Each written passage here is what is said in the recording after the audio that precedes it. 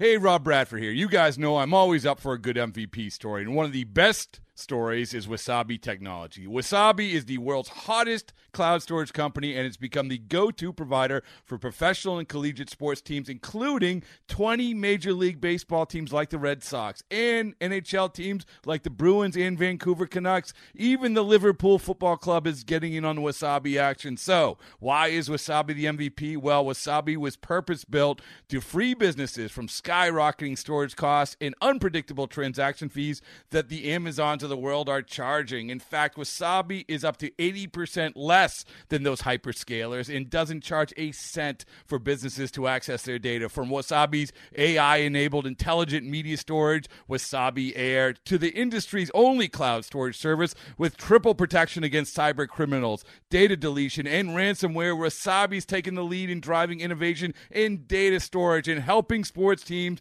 to unleash the power of their data. Wasabi, another Boston-based championship team.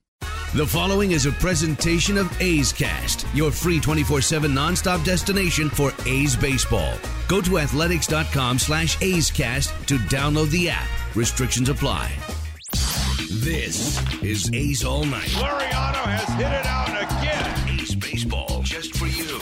Here is A's All Night. I'm Alex Jensen, and it's time for A's All Night. The A's ended their homestand falling to the Rays 8-2 on Sunday afternoon to split this 4-game series. After the first couple innings, it looked like A's starter Brett Anderson would be on his game. A 1-2-3 first was followed by Anderson escaping a 2-on, nobody-out jam in the second, finishing with a double play ball. Here's the 1-1 pitch and a ground ball up the middle. Profar's got it near the bag, flip to Semien. He goes to first, and the A's get a 4-6-3, and they get Anderson out of the top of the second. Then in the bottom of the second, the A's would jump out to the early lead. With runners on first and second and one out, a miscue by Rays shortstop Willy Adames gave the green and gold a run. Figley, it's a ground ball to the hole. Adames at short has got it. He trips a little bit, throws to first, not in time, and the ball rolls into foul territory. One run is in. Pinder's at third. They're going to hold him there. Stopping at second is Figley, and the A's take a 1-0 lead. Base hit, E6 on the throw, 1-0 A's, still one out, and the A's have runners at second and third. The A's lead, however, would be short-lived. In the top of the third, Travis d'Arnaud followed a one-out walk with a blast to put the Rays on top. And the offer is hit towards center and hit well, chasing Laureano back to the track. He's at the wall, and it carries up and out. d'Arnaud is fourth home run of the year on a warm Sunday afternoon to the right of the 400-foot sign.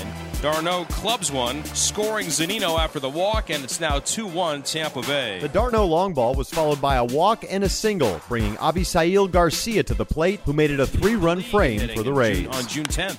A swing and a liner to right, moving over Canna. Can't get it. It's by him. It's up against the wall. In to score is Pham Meadows racing to third base. They're going to hold him there. Up to second base with an RBI double is Abisail Garcia, and it is now 3-1 Tampa Bay. Threatening for more with 2 outs, Adames sent a shot to the left side of the infield, but in the area where Matt Chapman hangs out, and the A's third baseman did what he does. And the offer swung on, slap to third. Diving play to his left by Chapman. Up and over to first in time.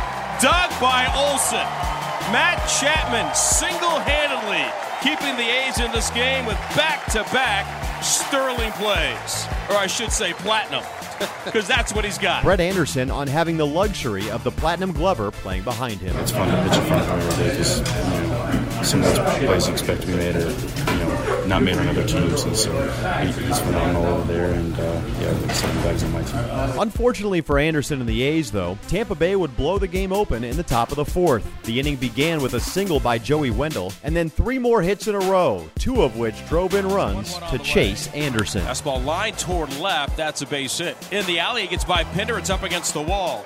Wendell scooting to third base, they're going to wave him home, and the throw comes over 2 cutoff men, and no chance for a play at the plate. Heredia at second with a double, and it's 4-1 Tampa Bay. Here comes the pitch.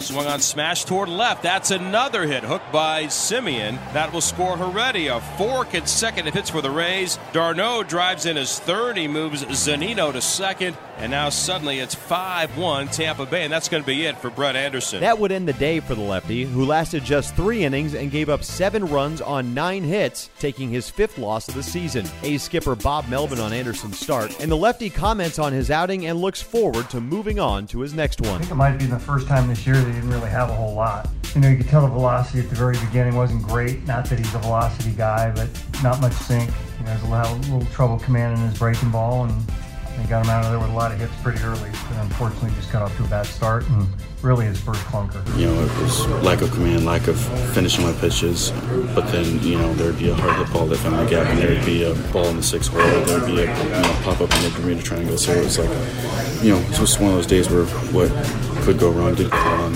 and you have starts where you have good stuff and you make some bad pitches, and those are more frustrating than this one, where this one is just kind of put it behind you and go on to the next one. So with runners on first and second and still nobody out, recent call-up Brian Schlitter came on for Oakland, but the Tampa hit parade continued. A single by Tommy Pham loaded the bases, and then Austin Meadows cleared him, delivering the big blow in the inning for Tampa Bay. Kicks and offers, and it's lifted to the left, deep enough, back onto this Pinder. He broke back, and now he has to take a carry him off the out-of-town scoreboard. Zunino is home, Darno behind him, racing to the plate as Pham. He'll score standing up as Meadows clears him off against Schlitter and the A's, and this thing has gotten completely out of hand. The Oakland bats stayed quiet until the 7th. With a runner on first base and 2 outs, Marcus Semien chipped away at the Rays' lead. Swinging a liner in the gap in left center field. Heredy's got to run it down. He tries to cut it off at the track, loses his footing around third base. Is Pinder. They're going to send him home. The relay by Adames, not nearly in time. Chad scores standing up. An RBI double for Marcus Semien. And for the first time since the 2nd inning, the A's have gotten on the board. They've cut the deficit to 8-2. With the score still 8-2, the green and gold went quietly in the 9th as Chad Pinder represented the last hope for the A's against Tampa Bay lefty Colin Poche. Here's the 0-2 pitch by this lefty.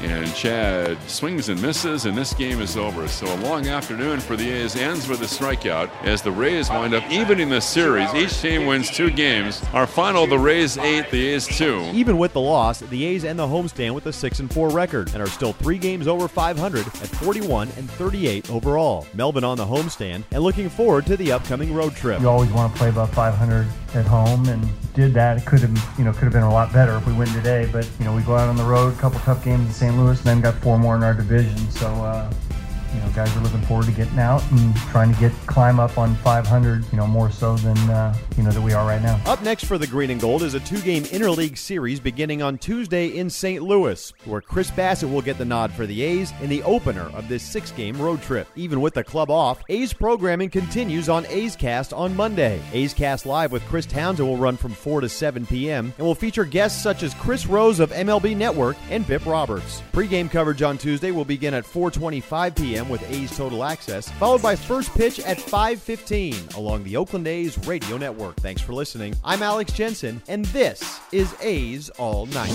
This has been a presentation of the Oakland Athletics.